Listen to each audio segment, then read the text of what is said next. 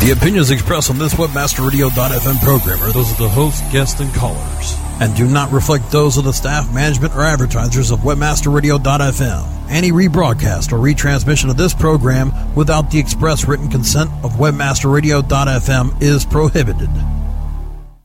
From the pinnacle of the media landscape, this is Market Edge.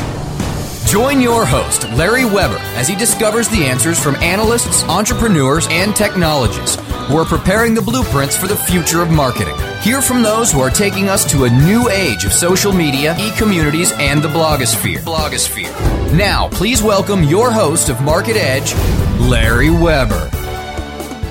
Hi, and welcome to Market Edge. I'm your host, Larry Weber, chairman of W2, RacePoint Group and Digital Influence, marketing services companies organized to help chief marketing officers in their new roles as builders of communities and content aggregators.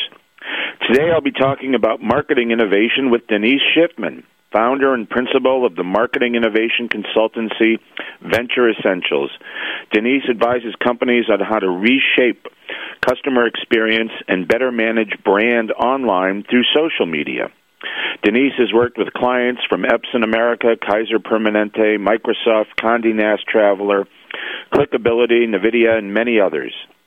Over her 23 years in marketing and management, Denise has launched more than 30 products, responsible for more than $2 billion in revenue, run worldwide events, and rebranded a Fortune 500 company to grand industry accolades.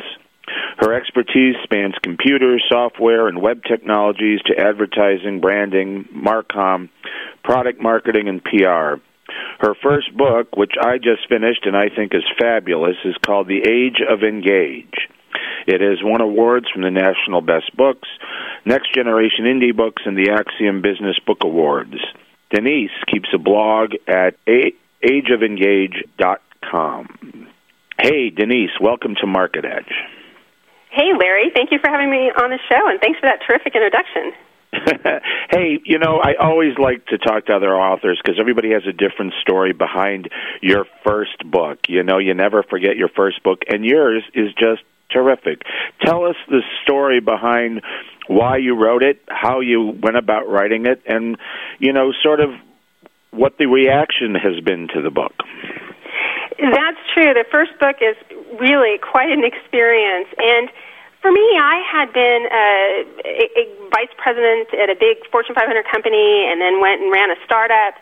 And when I left and went out on my own and started consulting, I was blogging, I was using wikis, I started using widgets, and it hit me pretty quickly that there is a massive amount of new technology, a new approach to marketing using that technology, and a different way to reach our customer set, or basically any of our audiences.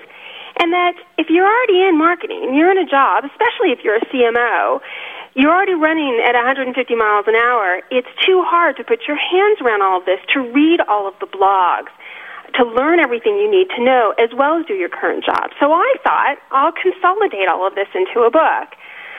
And I'll use the background I have in marketing, the 20 years I have in marketing, as the basis for that, and how we still build unique value, but how we deliver that message and talk to our customers differently, how we approach the market differently using these technologies, using social media and the social web.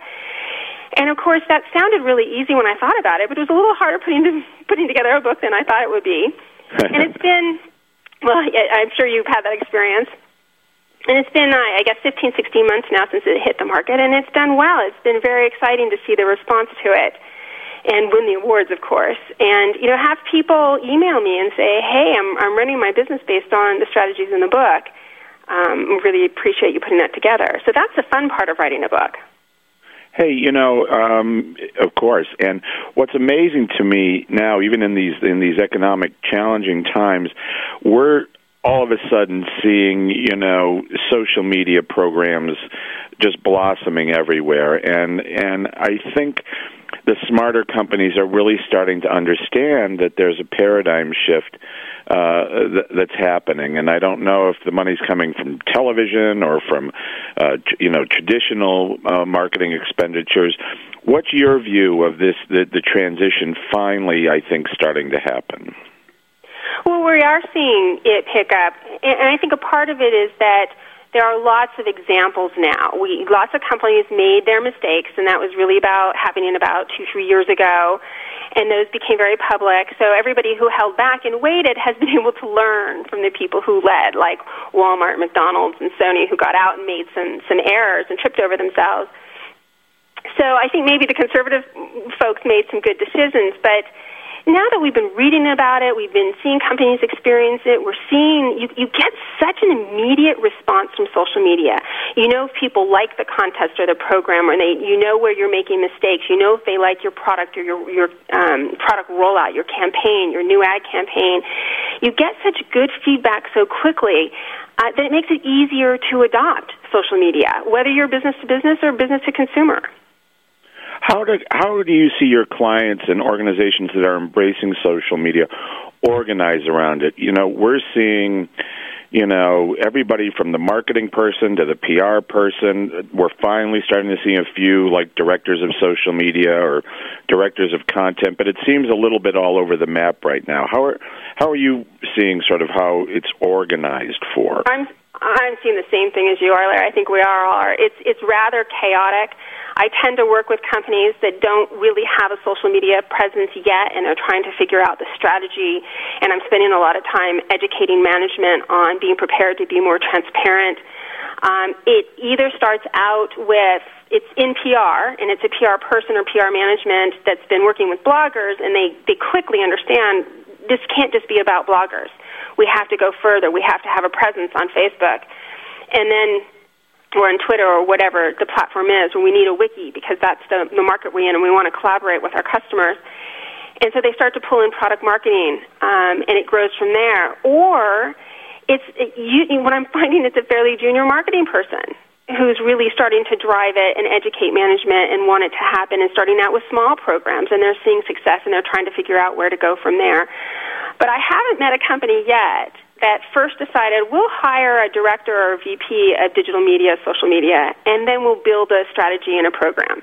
That I haven't seen very much of. You know, it's funny.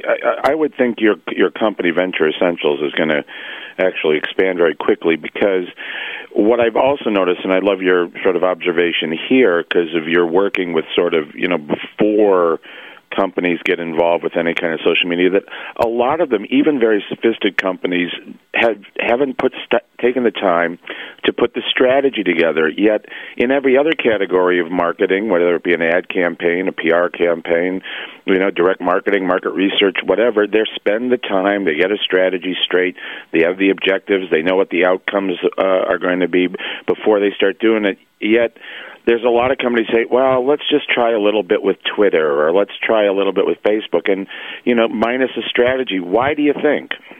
It's such a good point, Larry, and it's probably one of my biggest frustrations, because I have talked to some very large, well-known corporations that went ahead and got a presence on Facebook and got a presence on Twitter and have done an absolutely abysmal job. They're regurgitating press releases on Facebook, which we know doesn't draw much of an audience. Right. They've built something they call a community, but it doesn't have true community aspects to it. There's no creativity. And I've even seen a highly creative company do social media without any creativity in it. So I'm really quite stunned by that kind of behavior.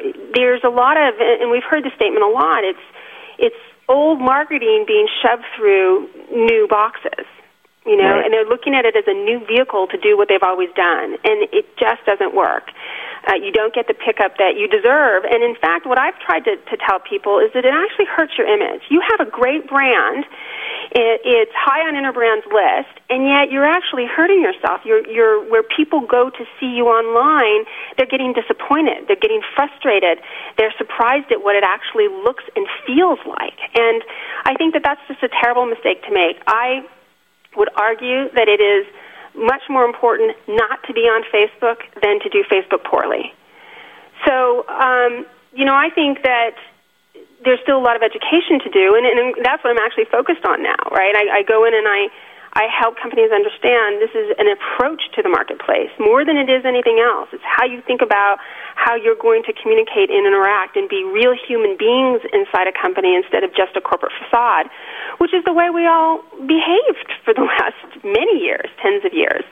And the way I behaved early in my career, you put up that corporate facade and you stayed behind it. Now we have to be real people interacting and being transparent and being interesting and engaging.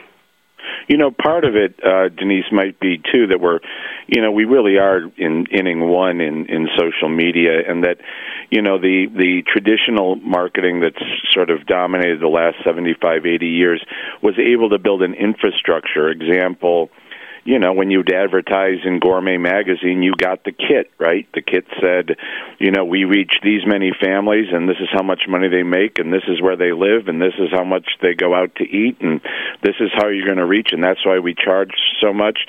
And then, cost per, impressions and CPMs and all that. And we just don't have that nomenclature yet or that analytic. But I think it's going to come, don't you?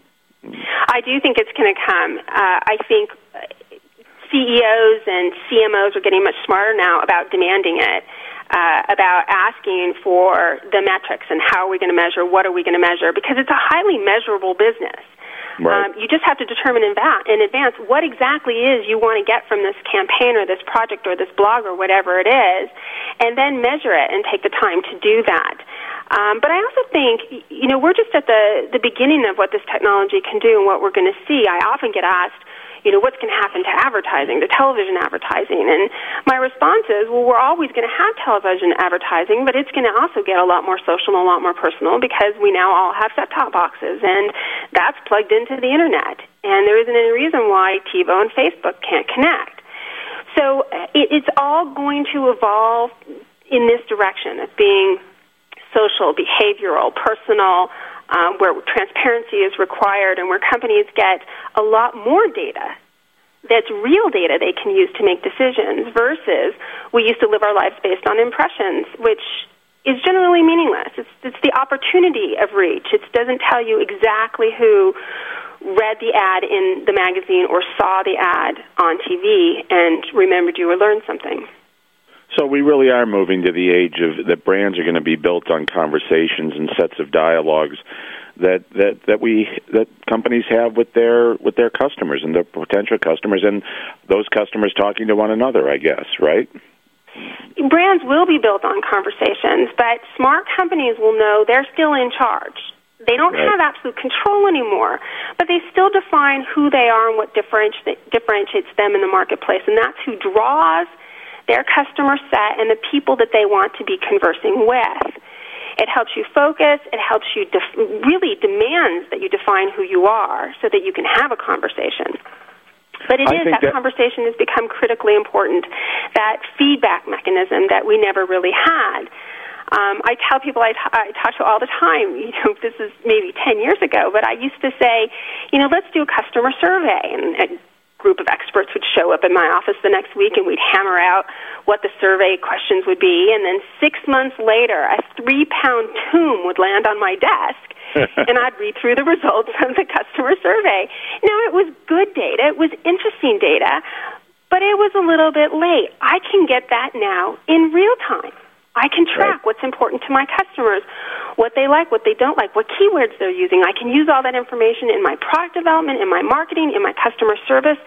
This is super powerful, and it's not going away. It's transforming how we market ourselves as companies. Yeah, we definitely, marketing has become a 24/7 verb, not the thud factor of the noun you talk about. You raise, before we go to our break, you raise a really important point about that has caused some hesitation, I think. I'd love you just to expand a little bit on the thought of control and why corporations often hesitate around social because they think they're going to, quote, lose control. I like that you said you don't have to necessarily lose control. Could you, give us a little more on that? Certainly. There is, for any of us that are over 30 years old and have been in marketing for a long time, you have the sense, historically, we did have control, or we felt that we had absolute control over our brands and our brand message. We crafted it and we pushed it out to the marketplace through defined vehicles that we had a really good sense of what was going to happen.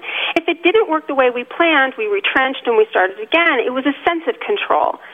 Now, because customers can write reviews, they can comment, they can start up their own blogs to talk about you, you've lost that sense of control over what the message is.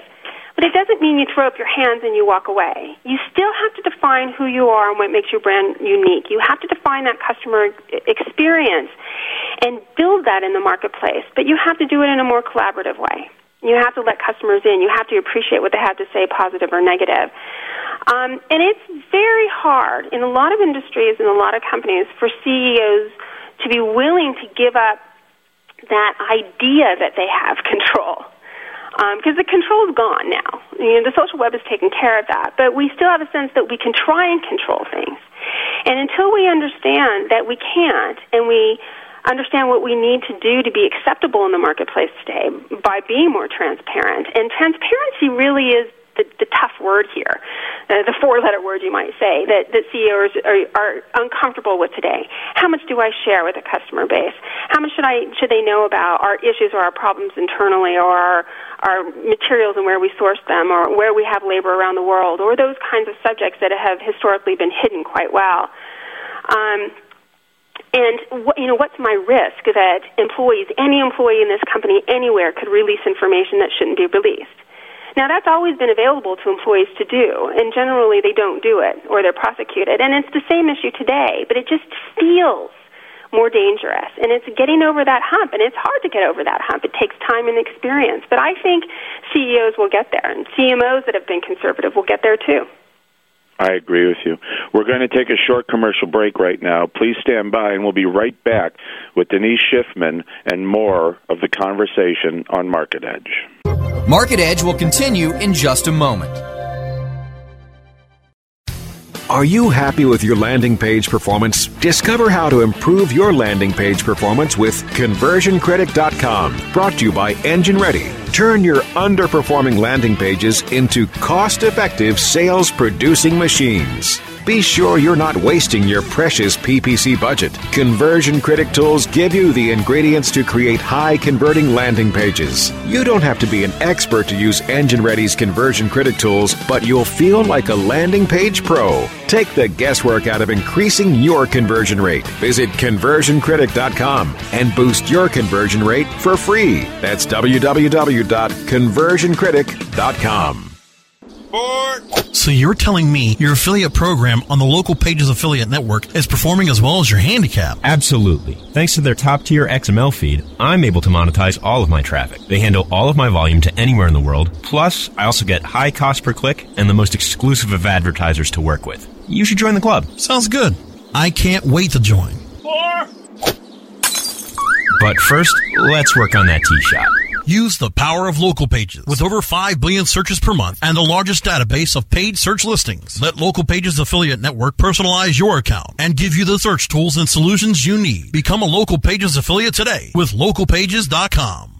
Your company's website sucks. You know it. Everybody knows it. So get a to-do list to fix it. On Target, a subscription service from Future Now and Brian Eisenberg monitors your website 24/7. Analyzing the actions of every potential customer. It gives you a to-do list. It tells you exactly what to fix and how to fix it. So that more of your visitors do what you need them to do. On Target pricing starts at $1,000 a month. See more at futurenowinc.com/OnTarget. Inboxed, Wednesdays at 5 p.m. Eastern, 2 p.m. Pacific, or on demand anytime inside the Internet Marketing Channel, only on webmasterradio.fm.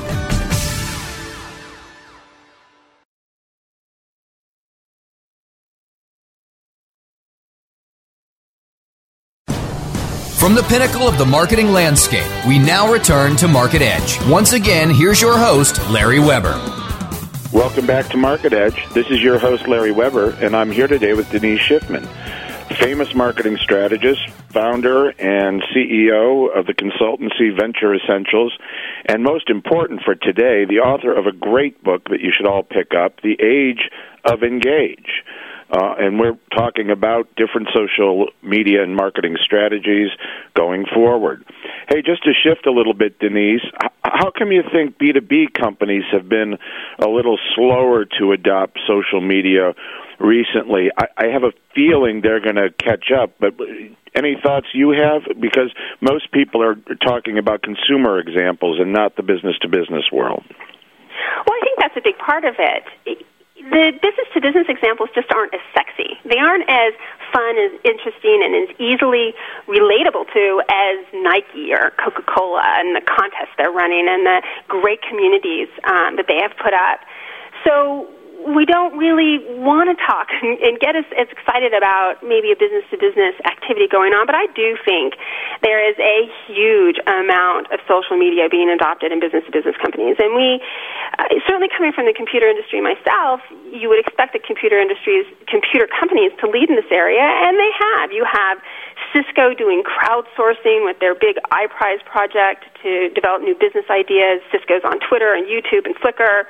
The mining company in Canada, ArcelorMittal, did a huge social media push as they were rebranding the company a year ago after a big merger. You've got HP and IBM and, of course, Sun, what's left of Sun today, blogging in volume, tons of blogs coming out of all these companies, many of them very specifically business-to-business blogs.